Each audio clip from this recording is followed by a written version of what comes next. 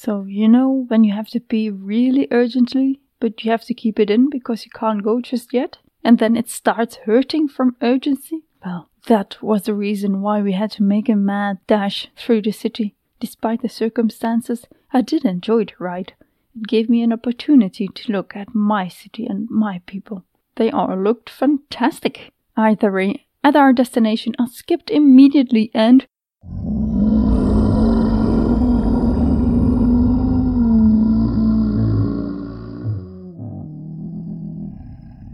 This is Nedak, my adventure, written down in a better way than I can tell it.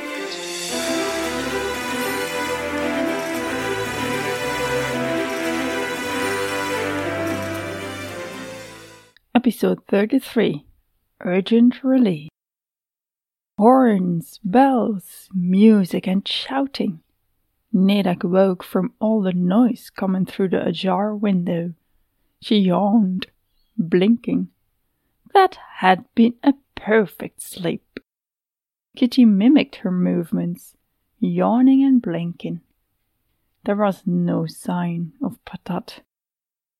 She had trusted in him finding the way back. Her face scrunched up in worry. She looked through the window, but wherever the noise came from, it wasn't on her street. She squinted towards the alleyway across from the inn.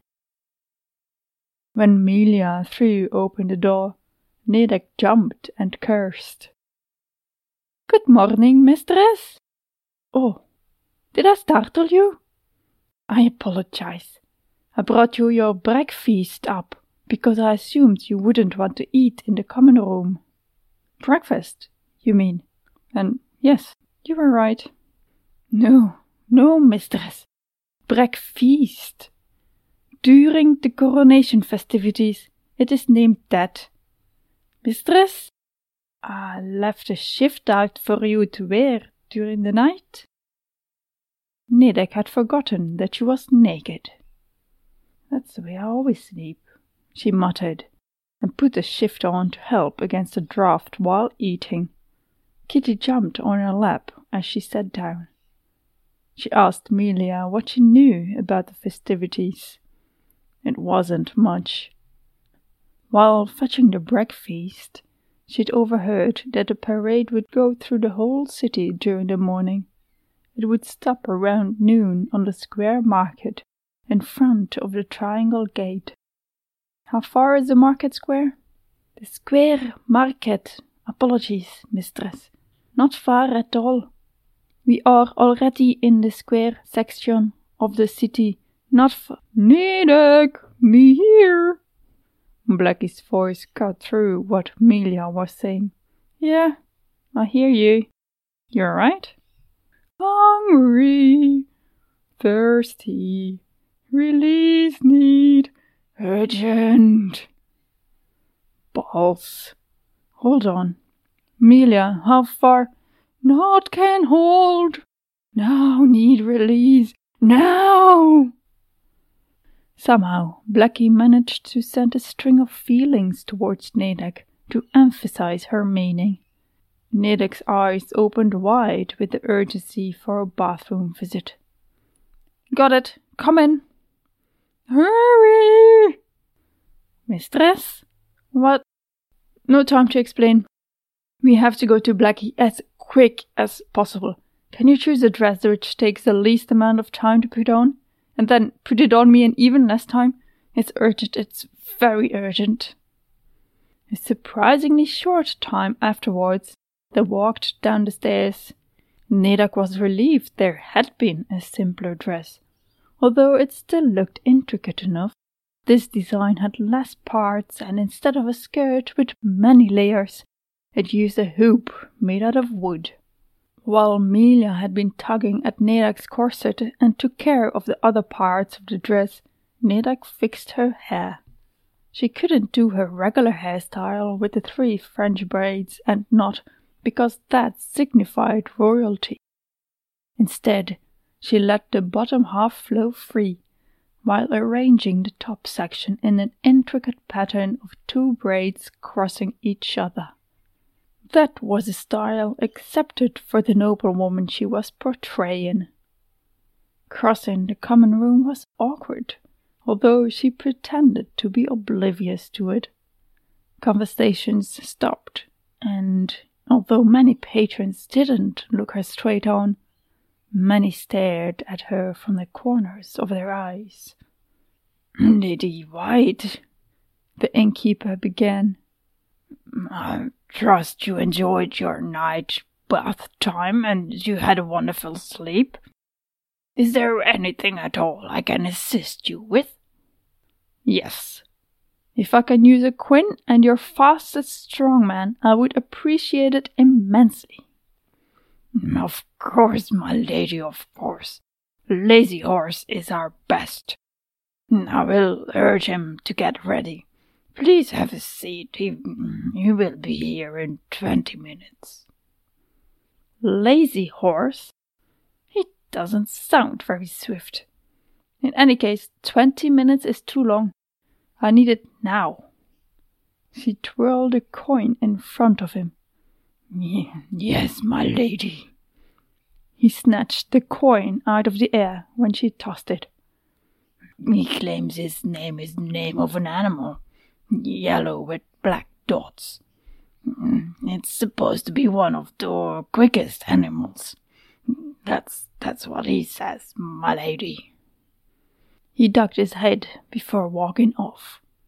Nedak watched him go while she said to Melia, "It's a good thing he's fat, or I wouldn't have trusted him." When Melia looked confused, she added, "Never trust a skinny innkeeper. It's a wisdom I learned from reading many books." Only a few minutes later, the quin stopped in front of the door. Nedak and Melia rushed in, dignified, of course.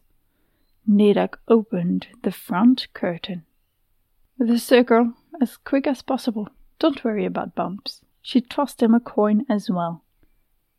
Despite being strapped into the quin, he plucked it from the air with ease. "Yes, ma'am. Better tighten yourself in." He nodded towards the sides and middle of the seat. Before Nedak could knot the two ends of the ropes together, the quin moved. The acceleration threw her back. Melia reached to shut the curtains, but Nedak stopped her and opened up her side curtain as well. She wanted to see the city. She wanted to see her city. Streets and buildings rushed by. They hadn't lied about the man's speed. He shouted for people to get out of his way. They did. Melia squealed more than once when it was a close call. Nedak couldn't stop laughing. The people, her people, looked gorgeous in their variety. This was obviously a richer area. The women's dresses shone luscious and the skirts were wide. The hairstyles had complicated braids, but never with all their hair. There wasn't a black piece of clothing in sight. Everything had color. The men's clothes were the best. They were tightly fitting breeches which stopped at their knees. Below that, wide, fine tights with thin, square-pointed shoes. The upper parts of their outfits was even better. Nedak suspected it to be one of the many reasons she couldn't stop laughing. She tried to decide whether the large puffy sleeves were the funniest, or the pieces of fabric in front of their manhood, many of them shaped as if the men were happy to see the women. At a precise moment they drove through gates, one of the minor gates in the square wall. Blackie contacted Nedak again in full-blown panic. Nedak tried her best to distract her, assuring her they were almost there. She didn't know if they were even close, but then Lazy Horse stopped his quin. Nedak all but jumped out, thanking him for his haste, and hurried away. She was several steps further when she realized she didn't know where to go. The circle was a round, open space, surrounded by larger buildings. Milia tugged at Nedek's sleeve, directing her towards one of the streets radiating out from the open, circle-shaped space. A moment later she opened up a door from the large building. Nedek felt as if Blackie could almost cry from happiness. It was an utterly strange picture to imagine for a dragon. Blackie whimpered as they entered. Nedek didn't waste any time and immediately gathered the energy. They skipped. Before Nedek could take a breath, Blackie jumped up and spread her wings. She tilted to the side and tumbled in a headspin back to the ground. She used the momentum of getting out of the roll to run out towards the trees around the clearing. She wobbled and misstepped, hitting the first tree she came across. It shook. Several branches tumbled down, but Blackie was already disappearing from sight. "Missy!" Blackie's thought was riddled with panic. "No, you're gone. Can't see you." There was no reply. Instead, a massive roar sounded from Blackie's direction. The relief it exuded was palpable. Nedek looked around the clearing as she chuckled. The clearing made by the presence of the piece of statue dropped there ages ago. She clicked her tongue in annoyance for not yet reading all the pages left by her parents. Perhaps they had mentioned the statue. It would make sense, since her bloodline came from the originals, whom the full statue was supposed to depict. She walked over to a bundle laying on the ground and squatted down next to it. Whiny's bundle. Of course he left it. What was he to do with some handed-down scruffy clothes? He probably had tons of fancy garments in his castle. My castle, Nedek thought, with a possessiveness which surprised her. It was eerie how fast she'd accepted her role as the princess and savior of Earth. Both were interconnected. If she'd take up her right as a ruler, Earth should be safe. Easy as that. She snorted. Easy, yeah. Taking up the responsibility of a queen and heir to some legendary couple. Blackie returned, landing in front of her. She said she found a good source of water and food. Nedek did not need to know the water was a popular drinking spot, which meant there was plenty of poo around. Blackie also said she wanted to have more grass to avoid getting hungry until tonight. Nedek sighed. It would be better for Blackie to stay here. Nedek wouldn't be able to hurry through the city every time Blackie needed a toilet break. Staying here would be better for the dragon. Nedek told her so. Blackie resisted, of course. She didn't want to be separated from Nedek, whose heart filled when Blackie said she wanted to be there in case Nedek needed protection. After some back and forth, Blackie gave in. She admitted it wasn't fun to be locked up in a dark building, and being out here would be better. Neither of them knew if their connection would work from such a distance. Neither of them knew how much of a distance it really was. Before skipping back to Hexaco, Nedek picked up Whiny's bundle.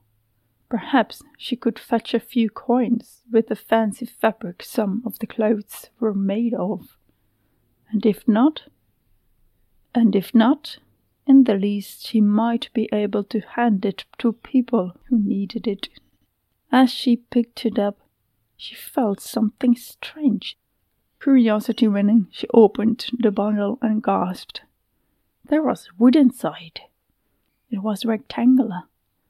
After a little tinkering, Nedek figured out it could be folded open, forming into an open box. A memory of the time they'd spent walking, in between fleeing the cave and finding the statue, came back to her. They'd been talking about getting to a town or city, and how awkward it might be for Kitty. She'd explained about litter boxes after he asked how it went when she lived in the tower. He'd meant her apartment. The conversation moved along from there. She turned the box around. Winnie had made a litter box for Kitty. She didn't understand why he'd done that, knowing he was only springing a trap. Why had he pretended to care? Back in the building, Melia didn't give Nedek any time to settle from skipping. Mistress, I went outside to listen to the street gossip because I knew I had time before you came back. And perhaps it's nothing, perhaps it's another creature. Nedek's heart skipped a beat. Mistress, they say Lord Pagerin has been gifted a magical creature who will help him predict his future. They will show it off at the coronation festivities official opening, the one at noon on the square market. Patat. It has to be Patat. The Gorak seemed to have gotten himself in some real good trouble. Nedek hoped showing him off didn't mean opening his guts. You have been listening to Nedek, Chapter 33, Urgent Release, narrated, adventured by, and lived through by myself, Nedek, written in the better way than I can tell it by Astrid Jeff. Don't go just yet. We've got bloopers coming up. Find us on Twitter at Astrid Jeff and at Nedek and Kitty. While fetching the breakfast. Well, that was a style accepted for the noblewoman she was portraying. Where was I? Oh my god, where was I? Yes, ma'am. Better tighten yourself in. Yes, ma'am. Better tighten yourself in. Yes, ma'am. Better tighten yourself in. Yes, ma'am. Yes, ma'am. Yes, ma'am. Better tighten yourself in. Nedek couldn't stop laughing. God damn it. Waiting for a plane or something to pass. If it is not birds, it is planes. If it's not planes, it is cars. If it's not cars, motorcycles. If it's not motorcycles, it's Waffle, my cat. Fine tights with thin, square-pointed shoes.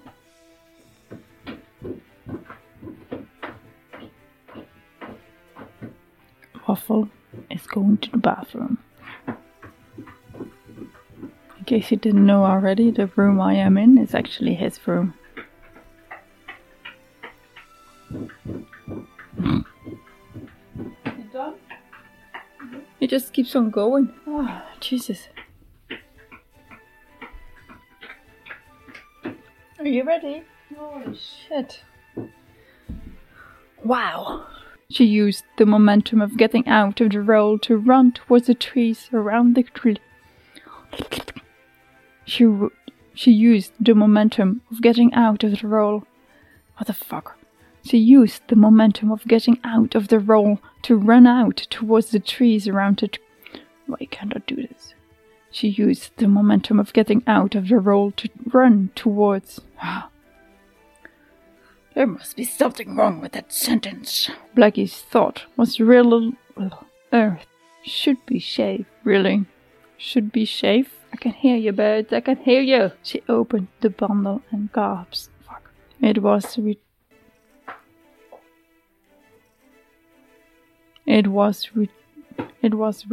It was rectangular. Waffle again? Are you serious? He's on the toilet again. She's explained about litter boxes.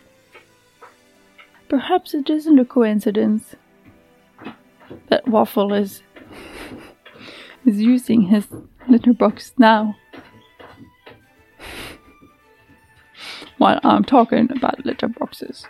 You done? Yeah, that's it. Bye. Whatever, I don't know what I'm doing.